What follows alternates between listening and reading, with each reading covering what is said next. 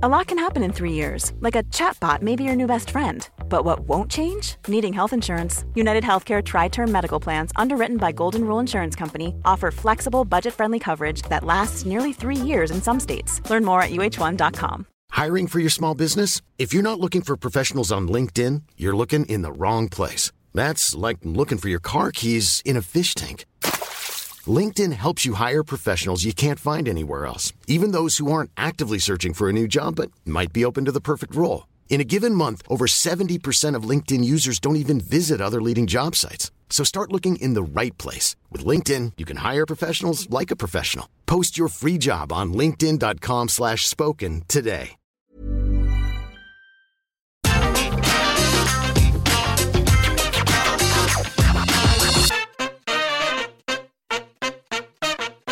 Hello there, my very good friends. On today's wrestling news, we have lots and lots of new details on nuclear backstage heat on Charlotte Flair in WWE. A major update on Impact Wrestling trying to bring in 2 former WWE stars. A former WWE title holder has made their in-ring debut at AEW's Dark tapings. And WWE are reportedly planning to bring back a legend this week. I'm Adam Wilborn. I'm Andy Murray. And this is the news. We're going to kick things off by talking about Charlotte Flair.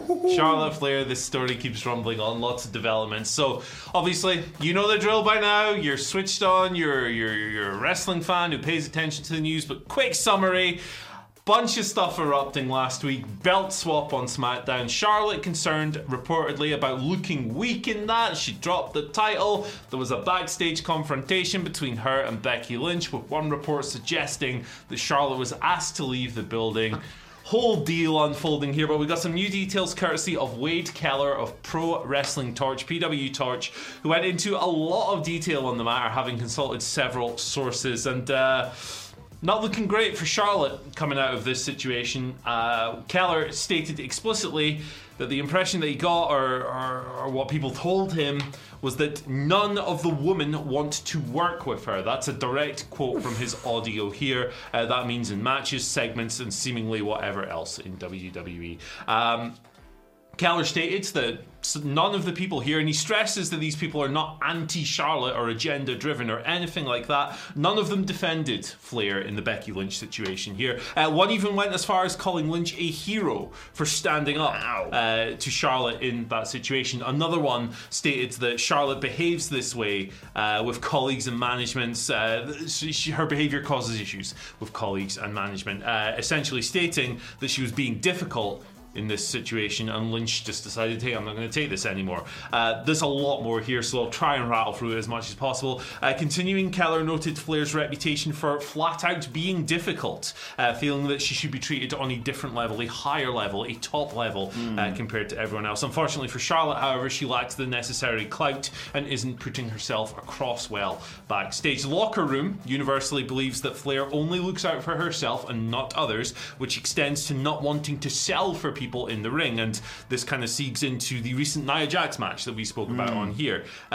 Charlotte didn't like what was planned for it, according to this report, and the whole thing fell apart. Now, apparently Flair believes she can get away with such behaviour, as WWE's roster depth isn't strong enough for them to punish her, with Keller noting that if they were to punish her at the moment, say take her off TV for example, that would significantly weaken SmackDown. She is of course the SmackDown Women's Champion after the belt swap.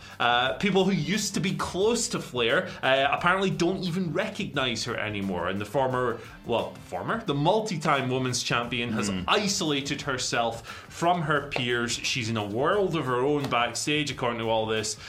She is questioning decisions and worried about not being portrayed on a higher level. It sounds very much like she's trying to protect her spot, perceives her star power to be of a certain level, and other wrestlers have called her behavior ungracious and paranoid. So, you know my opinion on belt swaps, but obviously this situation is far greater than any one on-air segment in WWE. What do you reckon of this? Well, yeah, the belt exchange, or whatever you want to call it, is dumb, but that doesn't excuse this. It's such a shame to hear this, because like you say, when you hear about people not wanting to work with her, I mean, Charlotte Flair, for the last few years, has always been the person that you suddenly connect the dots and realise every person's best match on the main roster was had with Charlotte Flair. And yet now it sounds like this, that a lot of her success has gone to her head. Look, if you've got that many championship reigns and you're clearly such a figurehead for the company and a person that if they think, oh God, what are we going to do with the title? Let's just put it on Charlotte again.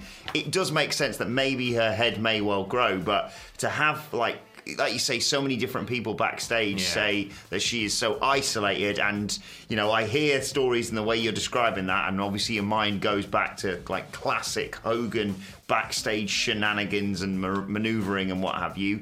I just think it's a real shame because obviously she's one of the most talented female wrestlers in the world. WWE are lucky to have her. But you never want to hear about someone not necessarily holding other people down, but certainly wanting to protect themselves at all costs. Yeah, absolutely. And when you hear a report like this where Wade's clearly consulted a bunch of different people on the matter, when it's just one person's word against another, you're like, okay, it's whatever. It's he said, she said. But in this case, it does seem quite overwhelmingly stacked in one direction. There was a report that came out. There have been a bunch of different things on this whole situation, from TalkSport, Fightful Select, PW Insider, all kinds of things going on here. But it's a really difficult situation for Charlotte to be in, because if she's made kind of like a pariah of herself backstage, that's not going to be a fun working environment. At the same time, what the hell did WWE do? Who the hell knows? I guess we'll find out as time passes on. Maybe they'll do nothing at all, but we'll see how this thing pans out. Of course, Survivor Series is coming up, and if things stay the way they are, her and Becky would be wrestling each other on that show if they do the Brand Warfare thing. So awkward days ahead. Yeah, very intriguing. More on that as well when we get to the Twitter questions a little bit later on. But let's talk about the fallout from Bound for Glory. Impact Wrestling's pay-per-view went down this weekend. The big story, of course, the inspiration are your new female Knockouts tag team champions. Moose is world champion as well. Get-ins. Congratulations to Moose. Former WCPW star. Always knew he had it in him. Another cash-in, Bo. I love a cash-in. We're very 7 of those in the past week, it feels. More cash-ins. Cash-in every goddamn night. But let's talk a little bit more about them trying to bring in former WWE stars. A couple of really intriguing reports, both coming from Fightful Select. No crap, just Sapp. Sean Ross Sapp of Fightful Select, of course. Impact Wrestling working incredibly hard by the sounds of things to get two former WWE stars, formerly known as Braun Strowman and Bray Wyatt. You probably would have already guessed it. Trying to bring them in. Some people actually backstage thought Braun Strowman may well be involved in Bound for Glory. That hasn't been the case, quite obviously. And in terms of Bray Wyatt, his contract his 90-day no-compete hasn't run out. That runs out late October. So he could well pop up in the coming weeks, but it's not going to happen anytime soon. Also, former NXT star Bronson Reed was apparently scheduled to be a part of Bound for Glory. Again, another Fightful Select report. And then they, no word why, unbooked him. So he was probably going to be involved in that Call Your Shot gauntlet match that Moose won and went on to cash in at the end of the show. But Impact Wrestling making moves for WWE stars and all people, including Bronson Reed, I'd say, Andy, who would fit in really well there, I reckon. Yeah, for sure. And I think with Impact, there's definitely a real need to bring people in. You can bring eyes to that product, right? Braun and Bray especially, I think, certainly fit that bill. Like, Wyatt's following is like his got this really devoted large following, particularly online and everything else. So it'll be interesting to see if he did go there, how that would translate, what that would do for them, everything else. But it's an exciting time to see wrestlers have so many options on the table these days. It's not just a simple case of, hey, everyone's going to AEW. It's like, no, Impact are over here, and maybe when the world gets a bit more normal, New Japan, and all these other things. I think it's New Japan's pretty cursed right now, but I get where you're coming from. It certainly is. But Shibata's back, so everything's okay. Hey, there we go. All right, shall we talk about Tony Tiny Knees? Tony and his tiny knees. Let's talk about it. Tony Nese, he was ringside, of course, at Dynamite this Saturday. Very takeover move, that. I was like, hey, it's Tony Nese. He's a free agent. It felt like an old school takeover. But he actually debuted in the ring for AEW yesterday at the Dark Tapings, Universal Studios, Orlando, Florida. Here he is. He's looking great. Still got the abs, baby. JJ Williams there with the tremendous photograph of Tony Nese at these tapings. He worked what sounds like a jobber squash against DeMarcio James. No word on whether or not Tony Nese has been signed by AEW yet, but he's free to do whatever the heck he wants. His non-compete clause is up. He left WWE earlier this year.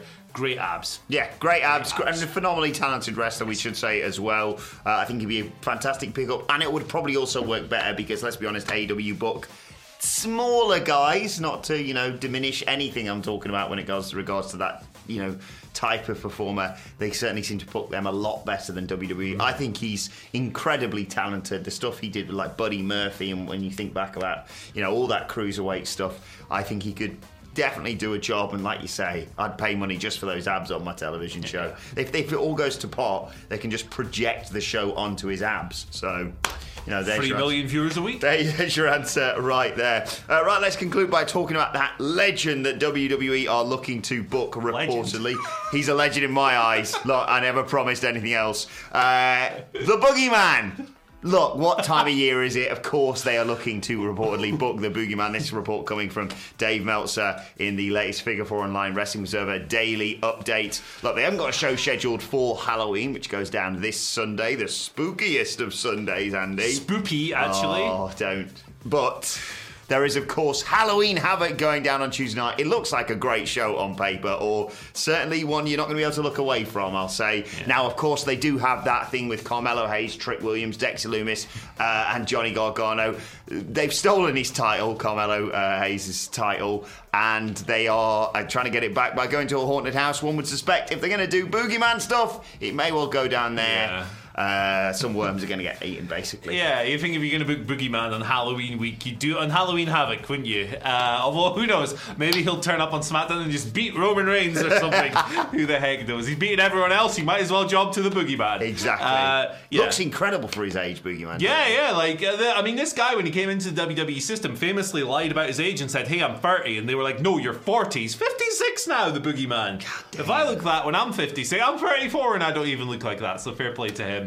Looking forward to seeing somebody chomping down on some tasty, tasty worms, because that's what I tune in for my wrestling shows every week. Eat some worms, smash a clock over your head, cash the check. He's the Boogeyman, and they're going to book him. So that's what the report is anyway. Before we get onto the Twitter questions, quick reminder, of course, we are doing that fantastic partnership with Top Rope Brewing. I didn't think it was that's from Australia the other day. Delicious beers from Top Rope Brewing, looking ahead to Survivor Series, or as we're calling it, Survivor Beeries. Unfortunately, again, only available to our viewers here in the UK. But if you want a case of 12 delicious craft beers like this for just £45 and free delivery, all you need to do is click on the link in the description below. Find the What Culture crate. We're doing Survivor Beeries. It's going to be Top Rope Brewing versus What Culture to celebrate 5 years of Top Rope Brewing as well. I'm not fighting them.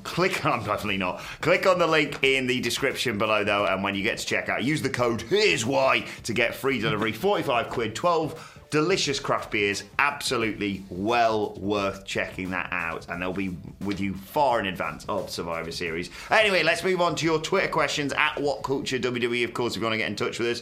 First question today comes from Brandon, who says, first of all, can we get a birthday shout out for Doug as he turns 3 today? Happy birthday, Doug. Doug Good the boy. dog.